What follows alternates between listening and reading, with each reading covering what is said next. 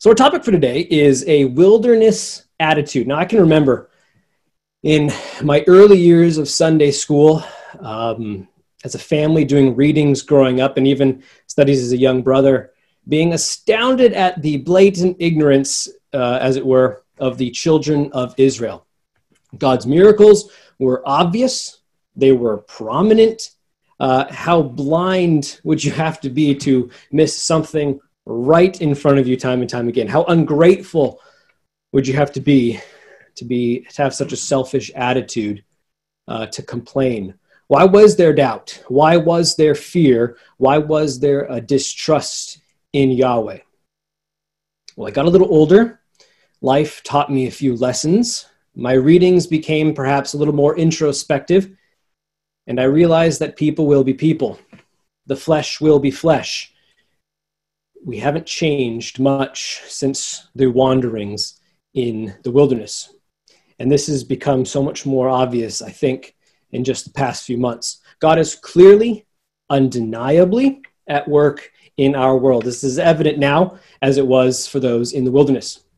But if you observe those in the world, and even in our community, there are doubts, there are fears, there's distrust. Our hope of entering into the land promised to Abraham, Isaac, and Jacob hangs by a thread. And now the question seems to be, well, how obvious does God's hand have to be for us to take notice, for us to remove these doubts and fears? Is this wilderness attitude something that is in our ranks more than we possibly imagined before? The stories about fear, doubt, only days, not weeks, after miraculous signs from Yahweh, well, those all of a sudden seem feasible in our lives. So, brothers and sisters, let's put on our sandals. Let's follow the children of Israel through the wilderness wanderings, and let's discover the attitude that they unfortunately developed so that we may, by God's good grace, learn how to avoid that attitude in our own lives. So we've departed Egypt. We've left our sins drowned in water, washed up dead on the shores of our baptism. Not a single one remained, not much as one of them. But if the wilderness wanderings are any sign, now comes the struggle, seeing signs from our Father and still falling into this wilderness attitude on our way to the promised land. So let's walk the sandy steps of the children of Israel. Let's glean from their murmurings. Let's observe their mistakes and ensure that we don't fall into this same attitude. So our outline for today is three main topics. We're going to be looking at our literal journey to Sinai. Why Sinai? Why is this such a hot word when talking about the judgment seat? We're going to look at Israel's wilderness attitude. A big chunk of our time is obviously going to spend here in section number 2. And we're going to see, is our attitude actually more similar to Israel's than we possibly could have thought before. And I love this chapter in Nehemiah. I think it does a fantastic job of really showing these events that were miraculous, that were orchestrated by Yahweh. And as we go through this, try to look inwardly as we study together this ecclesia in the wilderness. And finally, we'll wrap up our section this evening with our journey and our attitude. We stand at the door of the kingdom. It's right on the other side. We're there, brothers and sisters. How does our attitude compare with those who are wandering in the wilderness? I'm very excited for the study. And so if you would turn with me in your Bibles to Exodus 14.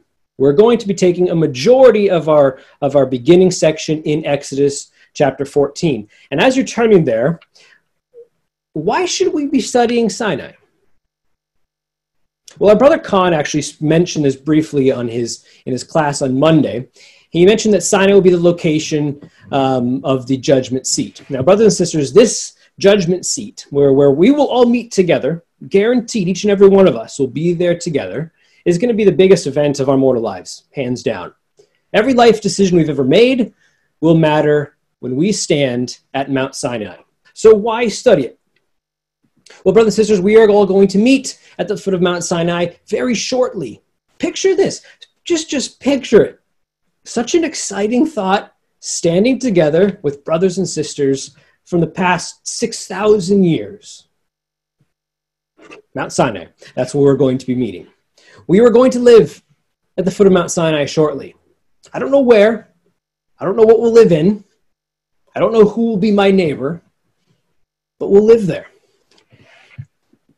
We're going to be judged at the foot of Mount Sinai very shortly. The biggest event possibly in this planet's history, when multitudes of saints are given immortality and are perfected servants of their Heavenly Father.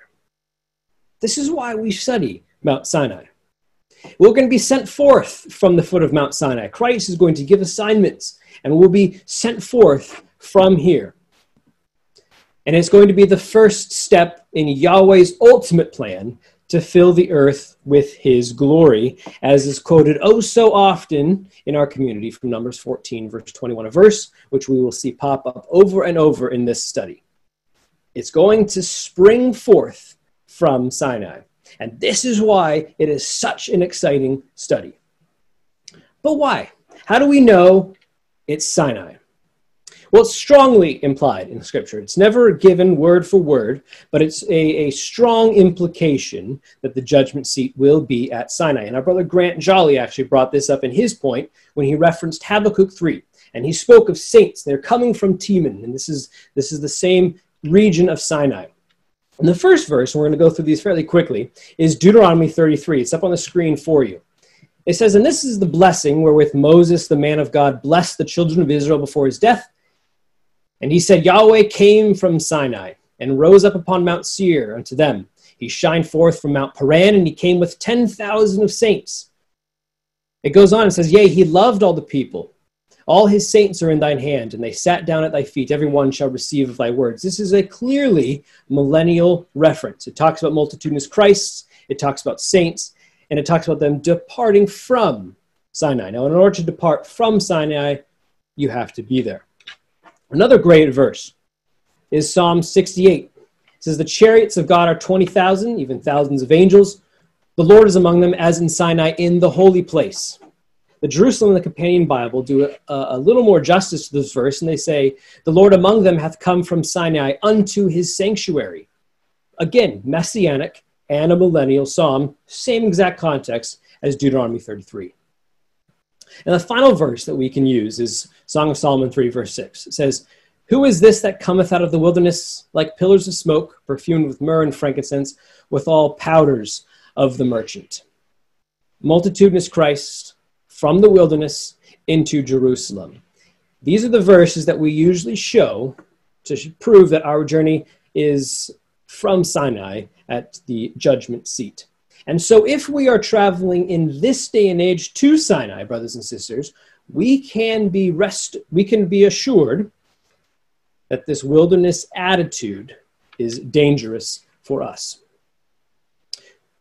So that's just Sinai. Now, I want to also take a look at the Exodus, because this is what springs forth this attitude. This was an exit out of the land of Egypt, and the name of the book is Exodus, and it's perfect for what the theme is. But before we really get into the attitude, let's look at how the Scriptures introduces to us this book of Exodus. It introduces it to us by concluding Genesis, by saying, "So Joseph died, being 110 years old, and they embalmed him, and he was put in a coffin in Egypt." And brothers and sisters, that is how the spectacular first book of the Bible, the foundation book for the rest of its pages, ends. A coffin in Egypt. That's Genesis. That's the conclusion. And that's what Egypt brings, brothers and sisters. It brings death. Joseph, the man without a sin recorded of him, ends in a coffin in Egypt.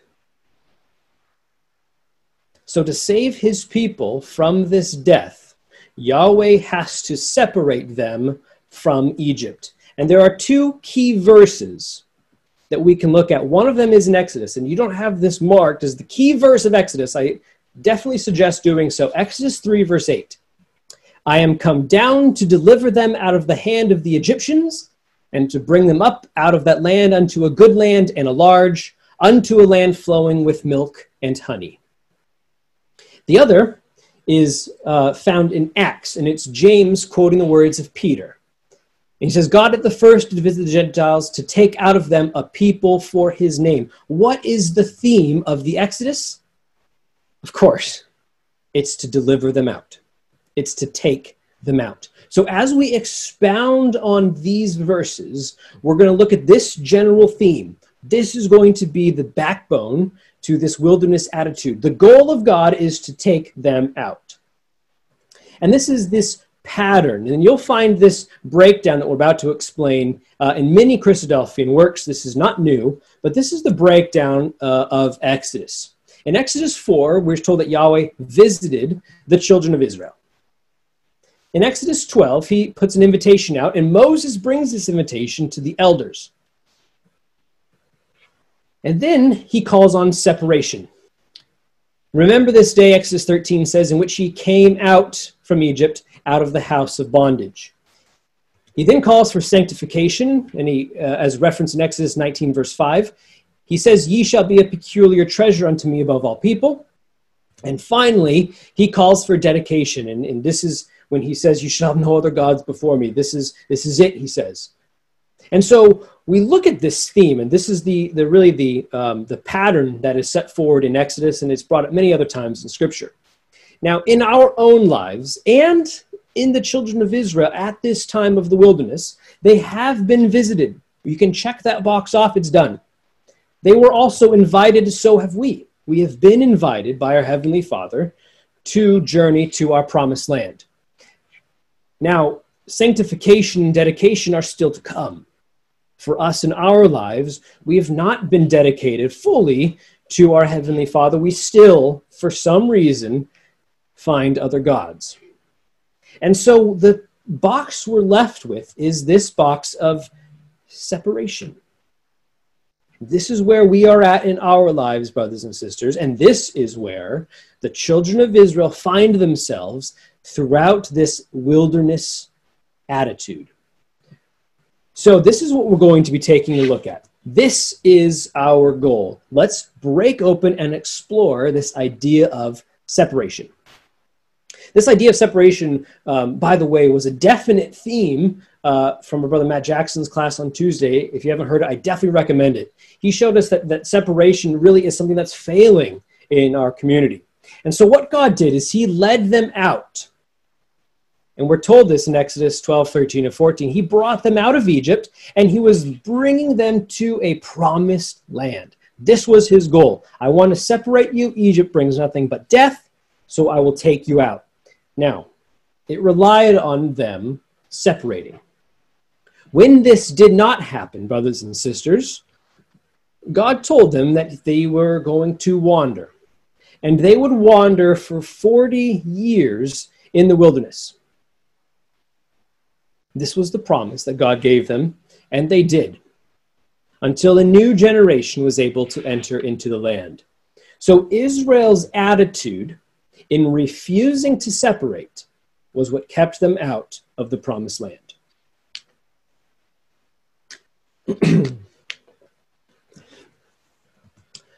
We have recorded for us in an extremely familiar location the very words that God uses when he tells Moses that the people will be held back from entering into the land. It's in Numbers 14. And again, I have these verses up on the screen.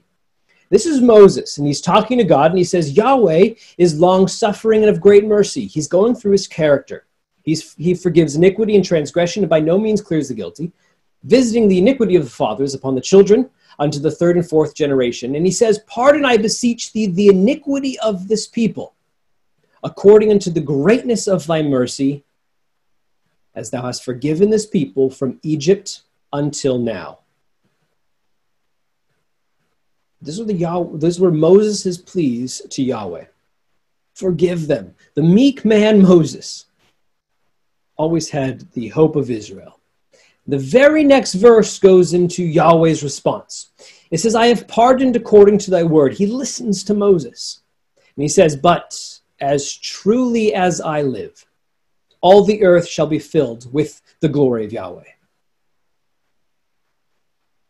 Because all those men which have seen my glory and my miracles, which I did in Egypt and in the wilderness, and have tempted me now these 10 times, and have not hearkened to my voice, surely they shall not see the land which I swear unto their fathers, neither shall any of them that provoked me see it. And this is the context to one of our favorite verses in Numbers 14:21. It's the murmurings, the grumblings, and the complainings of the children of Israel, the fruit of their wilderness attitude. Now, there are certainly, or more than likely, more or different times of disobedience by the children of Israel recorded for us. But it's interesting to note that these 10 times, that there actually are 10 unique instances when the people certainly tested God in just over a year of wandering. For our study this evening, we're going to be taking a look at half of them. We have the fear of Pharaoh's army, bitter water at Marah, hunger in the desert of Sin, testing God's rule about manna and storing it, testing God's rule about manna and collecting on the Sabbath, thirst at Rephidim, golden calf at Sinai, complaints at Taberah, Kibroth Hattaavah, they longed for meat, and the rebellion at the promised land. And so for our study this evening, we're going to be taking a look at just 5. We're going to see how murmurings, fear, and doubt plagued this ecclesia in the wilderness all too easily. We're going to look at the fear of Pharaoh's army at the shores of the Red Sea. We're going to look at hunger in the desert of Sin, thirst at Rephidim, the golden calf at Sinai, and we're going to conclude right back here in Numbers 14 by looking at the rebellion at the edge of the promised land. So let's go on a journey together, brothers and sisters, and let's follow the children of Israel and their ecclesia in the wilderness. For the sake of the class today, we're going to be using one of the many possible Exodus routes taken by the children of Israel to simply demonstrate and to help us gain a little bit of insight and realism into their journey. So the children of Israel, they journey from Egypt and they come to the shores of the Red Sea. And on their journey, they pass many Egyptian guard posts who have nowhere near enough soldiers or guards to conquer the 2 million Israelites. Instead, they send word back to Pharaoh and they say, "What are you doing? You're letting all these Israelites go. Chase them."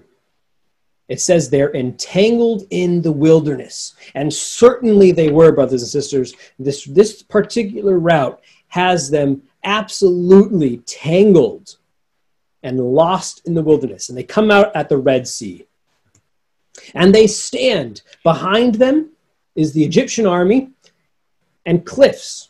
In front of them is a vast Red Sea.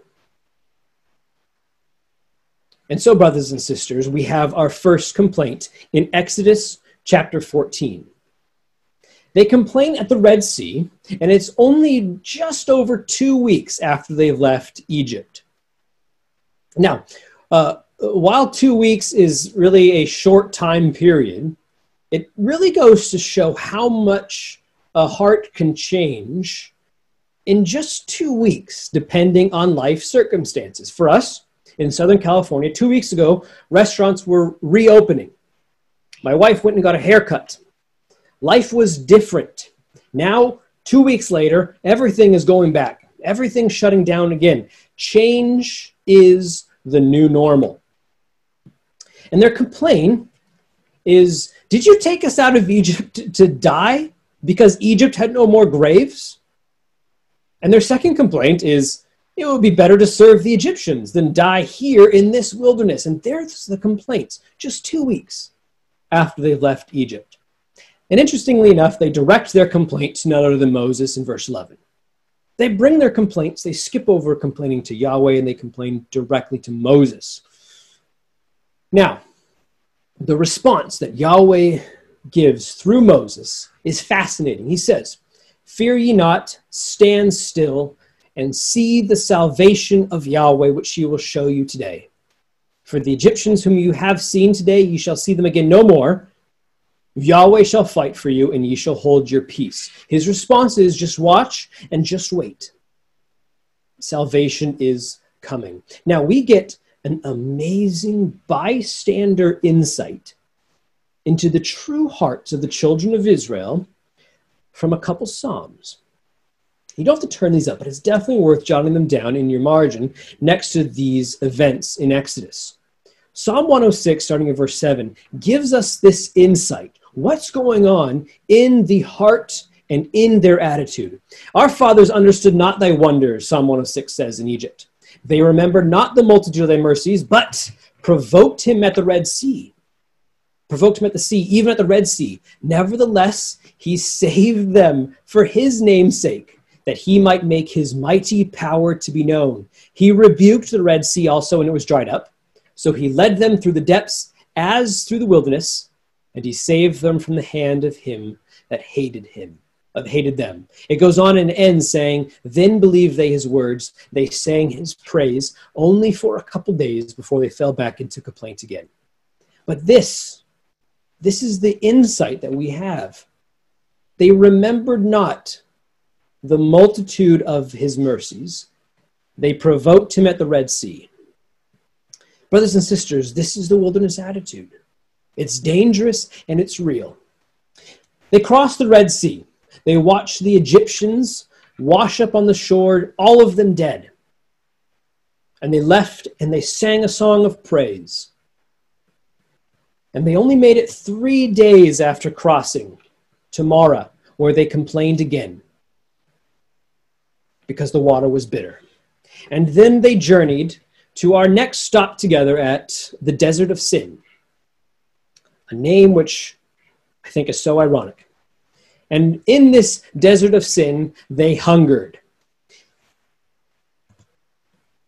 And they complained to Moses about their hunger. Now, this was in the Desert of Sin, past Mar, and it had been just about a month since they left Egypt. Now, their complaint is, we wish we died in Egypt when we sat by the flesh pots and had bread. And look what they tell Moses. You brought us into this wilderness to kill us all with hunger, they say. And again, they direct their complaints at Moses and also at Aaron. And the response of Yahweh is, of course, mercy. Behold, he says, I will rain bread from you, from heaven for you, and the people shall go out and gather a certain quota every day. But then he says that I may test them, says the New King James, whether they will walk in my law or not. This is why he would send them manna, as a test. God was bringing manna to test the people, but we just read in Numbers 14 that they actually used this manna on 2 different occasions to tempt or to test God. First, they gathered too much. Secondly, they gathered on the Sabbath. They failed outrightly this test that God gave them with the manna. So even in this mighty act of mercy, even in obvious sign, the newness wore off. The novelty faded. Flesh is only flesh after all. When we sat by the flesh pots and had bread in Egypt, they couldn't separate themselves from Egypt. And the Psalms, in Psalm 78, say it again perfectly. Therefore Yahweh heard this and was wroth. So a fire was kindled against Jacob, and anger also came up against Israel. Because they believed not in God, they trusted not in his salvation, though he had commanded the clouds from above and opened the doors of heaven and had rained down manna upon them to eat, and had given them of the corn of heaven. Man did eat angels' food, it says. He sent them meat to the full. Again, this insider insight we get from the Psalms. Well, then we travel together to Rephidim, where we are thirsty the second time. We travel from the Desert of Sin. We make it to Rephidim. And Rephidim is just about as dry as the Desert of Sin. And this is the second time we complain about water, and it will not be the last. I have to admit, it's actually funny at first to think of the children of Israel in these same exact circumstances, complaining again and again, but I think I do the exact same thing. God's hand provides far more than I need, but I can murmur all day about things I don't have. And brothers and sisters, this was the children of Israel. This is, unfortunately, the wilderness attitude. So we're in Rephidim and we're in Horeb, just about 40 days after our exit from Egypt. The complaint? Why did you take us out of Egypt? Did you want to kill us, our children and our animals, with thirst? And guess who they complained to? Of course, it's Moses. They can't bring their complaints to God for some reason. And the response? Behold, I will stand before thee there upon the rock in Horeb. Thou shalt smite the rock, and there shall come water out of it, that the people may drink. Yahweh's mercy extended again to his people. You wouldn't guess. There's, of course, a psalm. Again, Psalm 78. He clave the rocks in the wilderness. He gave them drink as out of the great depths. He brought streams also out of the rock. He caused water to run down like rivers, and they sinned yet more against him by provoking the Most High in the wilderness. It's a dangerous attitude, brothers and sisters, but it's all too easy to have. So then we travel to Exodus 32, Mount Sinai. Brothers and sisters, the place where we will all meet one day very soon, the plain at Mount Sinai. And here is where they're going to construct this golden calf in a desert plain at the foot of the Mount of God. It's only been about 3.5 months. And, well, we are certainly aware at how much our lives can change in only 3.5 months. Have our beliefs, our practices, our motives changed as well? And their complaint is, Moses left us, Aaron, so make us gods. These gods brought us out of Egypt, says Aaron. They'll also bring us back, the people say in verse 1. Now they direct this complaint not to Moses, because of course Moses is not there, but they direct it to Aaron. But the complaints are entirely about Moses. They're losing sight of who Moses was. Moses is just a leader to them, almost like a bad guy who brought them out of Egypt. And God's response, as he tells Moses in the mount, is they have turned aside quickly out of the way. 3.5 months certainly is a quick time. This is a key word for the wilderness attitude. Once an attitude starts, it catches on quickly. Unfortunately, very unfortunately, I personally know of 3 individuals in our little area who have walked away from the truth so far this year. God is trying his people. These times are trying. These times are testing those who remain. Yahweh did the same thing with the children of Israel. He told Moses that that's what the plan was. I will do these things to try them. He will bring many signs and many miracles to the sight of the people to see whether they would walk in his ways or not. In the case of Israel, the wilderness molded their attitude, and it became a prison that kept them out of the land. And God says this happens quickly. I'll read for you a verse from Acts. Acts 7, the words of Stephen.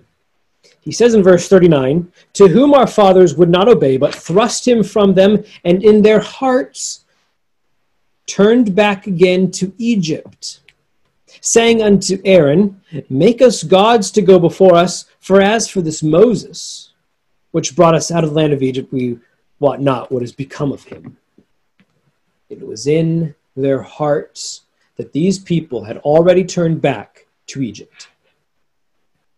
He also says to Moses, his second response is, let me destroy these people, and I'll start over with you, Moses. I'll start over a new nation descending from you. And Moses intercedes for the people, and he begs God not to do that. And God says, I will blot them out of my book, but go, lead them to the land. I will visit their sin upon them and plague them. And Moses pleads with God, and he says, don't destroy them. What will the Egyptians think? You've brought them out of the wilderness just to kill them there? And he ends up interceding for the people. Again, a demonstration of his meekness. Psalm 106 again references this. It says, they made a calf in Horeb. They worshiped the molten image. Thus they changed their glory into the similitude of an ox that eateth grass. They forgat God, their Savior, which had done great things in Egypt, wondrous works in the land of Ham, and terrible things by the Red Sea. Therefore, he said that he would destroy them, had not Moses, his chosen, stood before him in the breach. And so, brothers and sisters, we come then to our final stop on our journey to the promised land, following the footsteps of Israel. And it's at the border. It's at the edge. It's right as we enter. And they've traveled from the plain at Sinai, and they come then to Kadesh. And while at Kadesh, they send in spies. 12 men, one from each tribe, into the promised land. Think of the excitement. You're at the edge of the promised land. You're there. You're so close to the land. We're in the exact same circumstances, aren't we? The exact same circumstances. 10 of them return with rumors of fear and doubt and distrust in God, and they greatly outvoice Joshua and Caleb. 10 voices against 2. And so we're in Kadesh, brothers and sisters, just over a year after leaving Egypt. The complaint, it's familiar. We wish we died in Egypt, or even in the wilderness, rather than die in this land. And then they say, we should choose a leader who can bring us back into Egypt. And they direct their complaint, of course, to Moses and Aaron, it says in verse 2.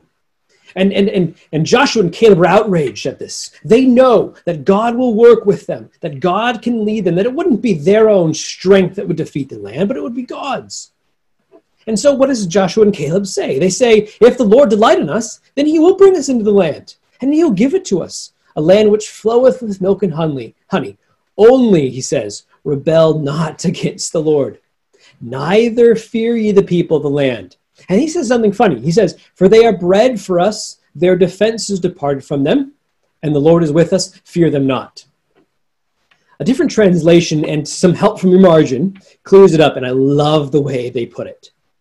He says, only rebel not ye against the Lord, neither fear ye the people of the land, for they are like our manna, and the shadow is departed. What happened, brothers and sisters, when the manna fell in the wilderness and the shadows left the face of the earth? Well, we're told in Exodus 16:21 that when the sun waxed hot, it melted. And this is Joshua's parable to the people. He's saying these people will be like the manna when the sun comes up. They'll seemingly disappear just as miraculously as our manna does.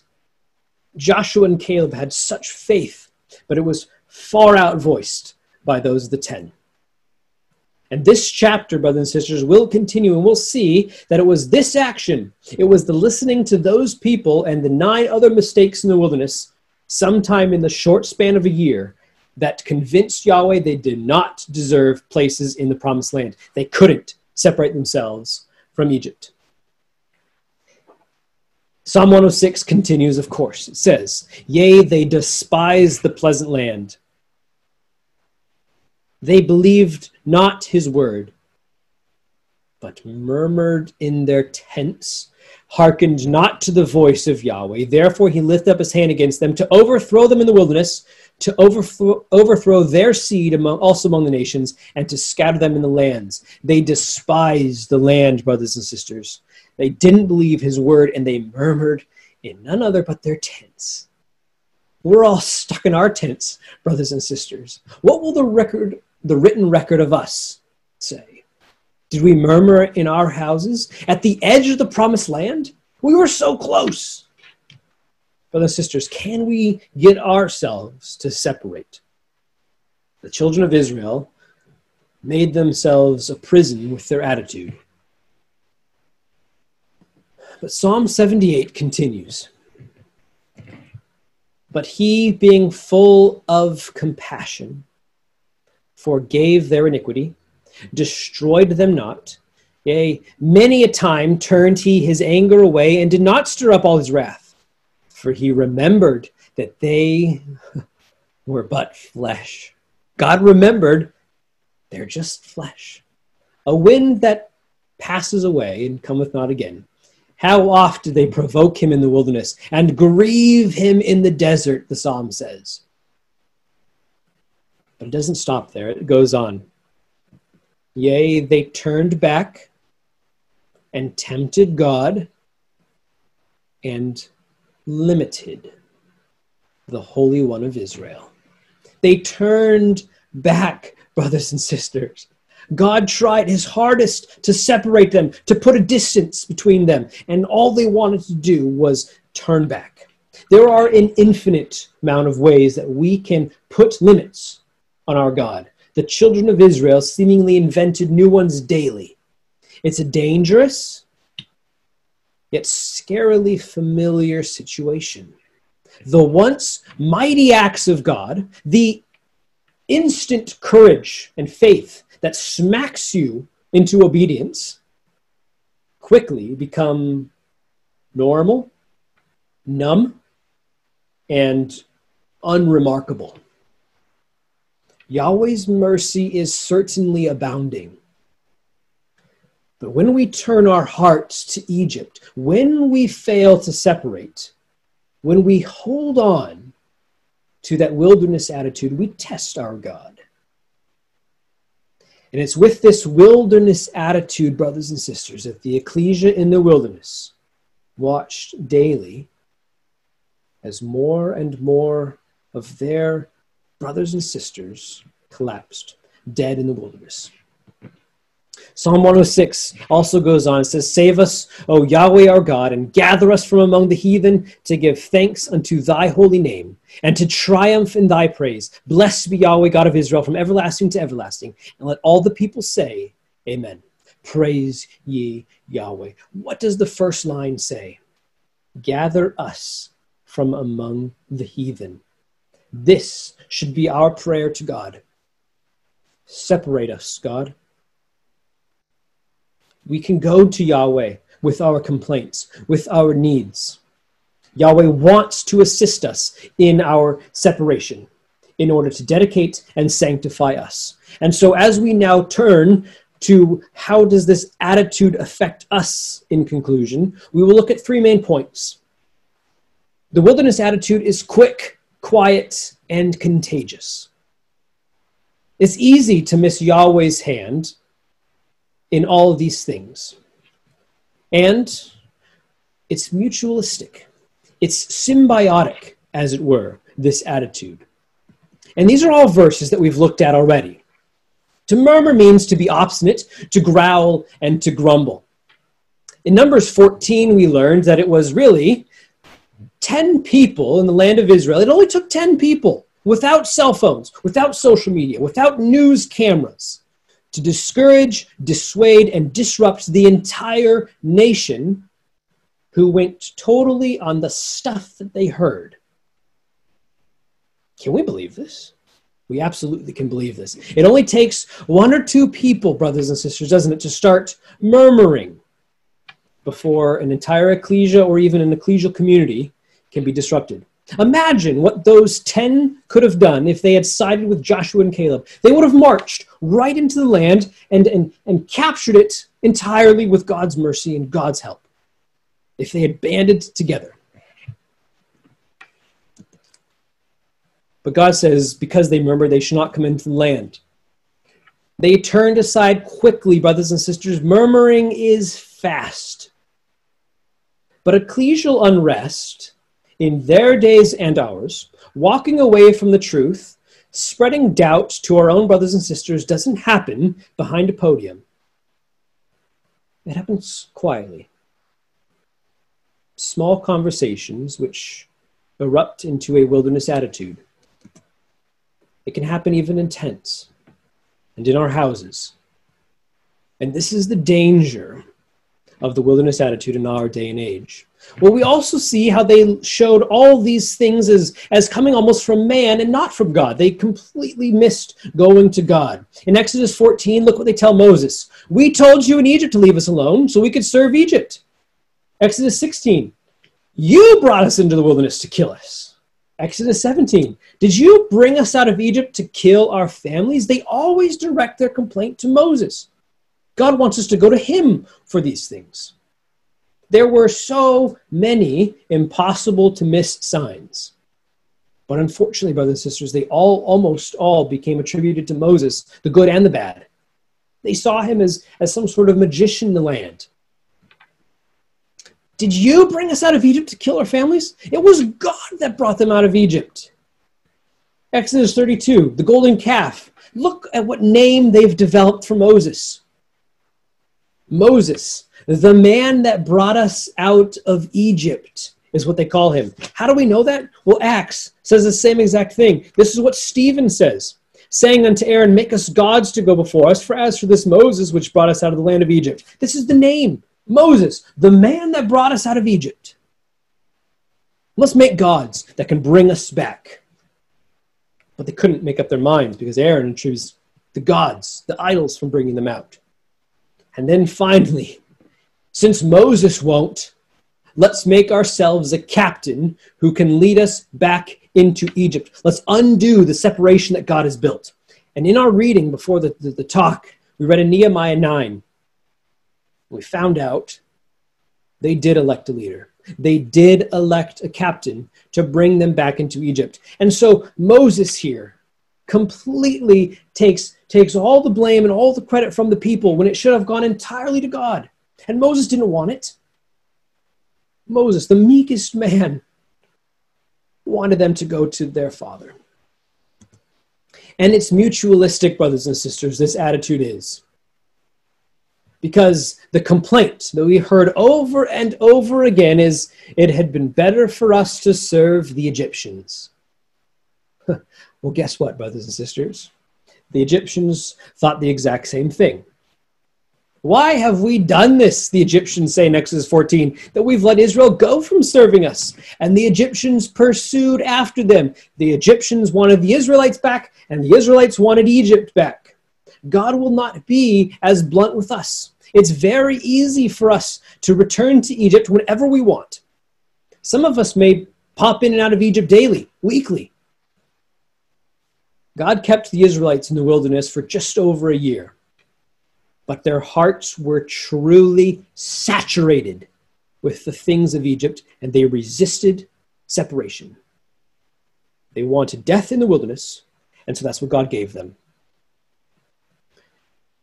And as we come close to conclusion, brothers and sisters, we see one individual who understood it all. Here is the 5 complaints that we've looked at this evening together.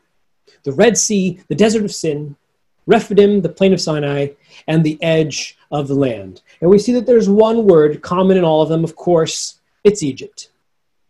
How they longed to be back in Egypt.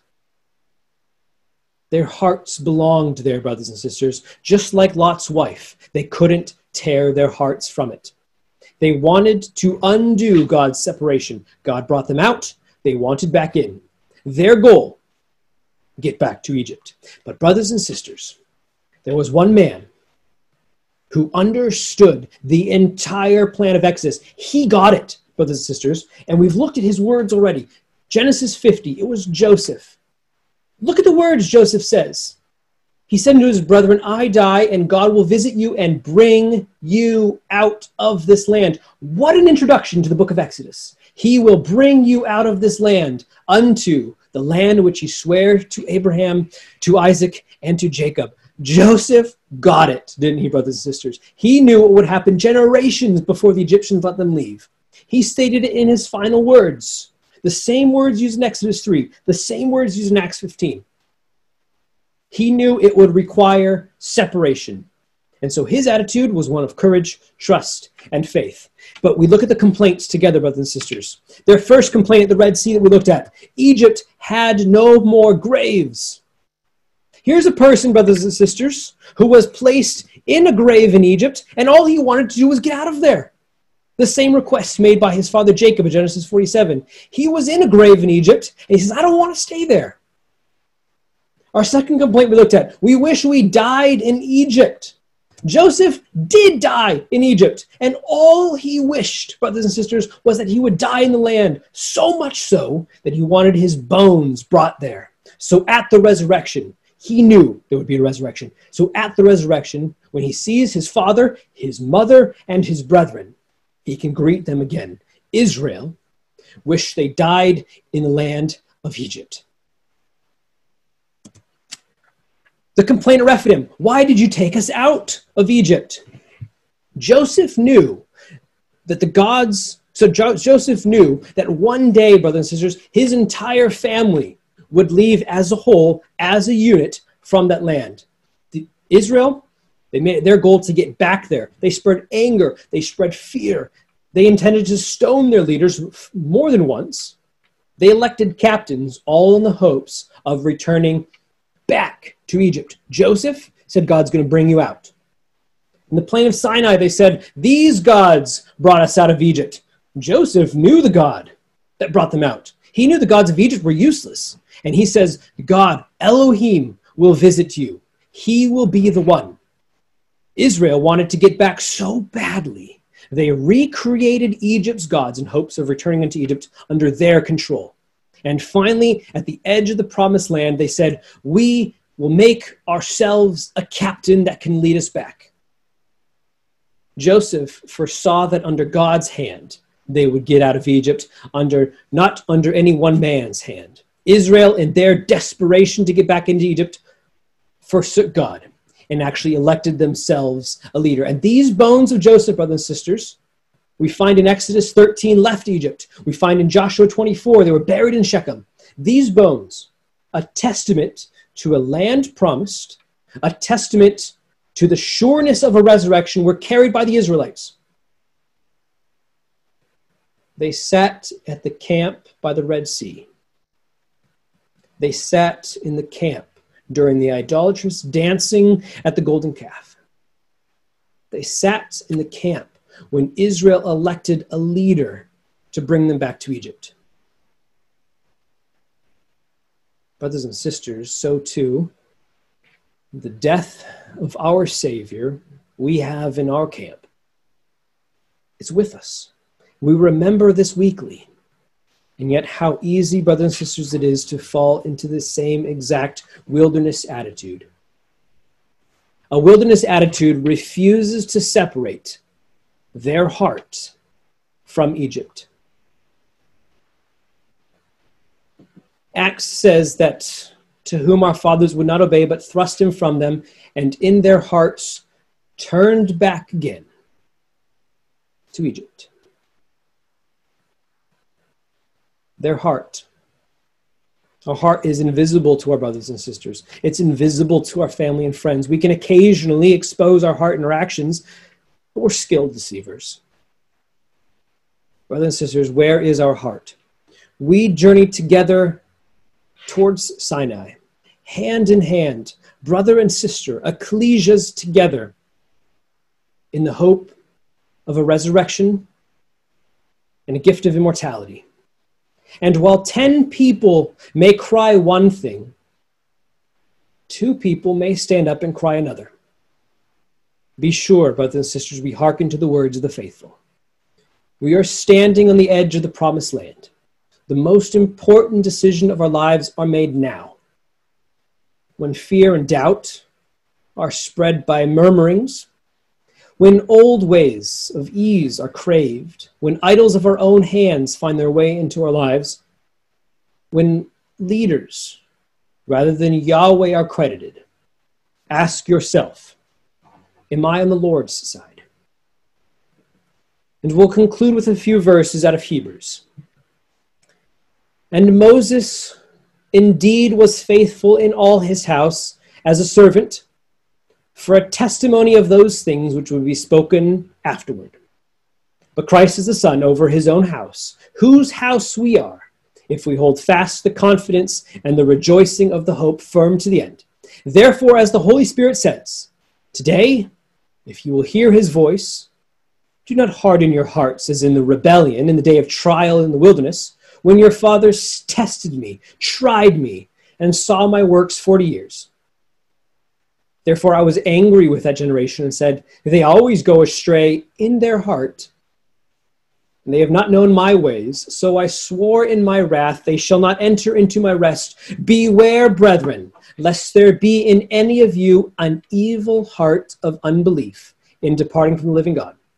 But exhort one another daily, while it is called today, lest any of you be hardened through the deceitfulness of sin. For we have become partakers of Christ, if we hold the beginning of our confidence steadfast to the end, while it is said, today, if you will hear his voice, do not harden your hearts as in the rebellion. For who, having heard, rebelled? Indeed, was it not all who came out of Egypt led by Moses? Now with whom was he angry for 40 years? It was not with those who sinned, whose corpses fell in the wilderness. And it says in chapter 4, let us therefore be diligent to enter that rest, lest anyone fall according to the same example of disobedience. Brothers and sisters, may we continue in faith and hope of our Lord's soon return. I greatly look forward to a time in Sinai, much like this image shows, when our wanderings will be over. We'll meet, each and every one of us, in real life with our true Messiah. From Egypt's bondage now and forever free. And lo, before him we will gladly bend the knee to dwell in Abram's land forevermore. So let us each, the truth possessing, bear its fruits and run the race. May our Lord refresh us, traveling through this wilderness.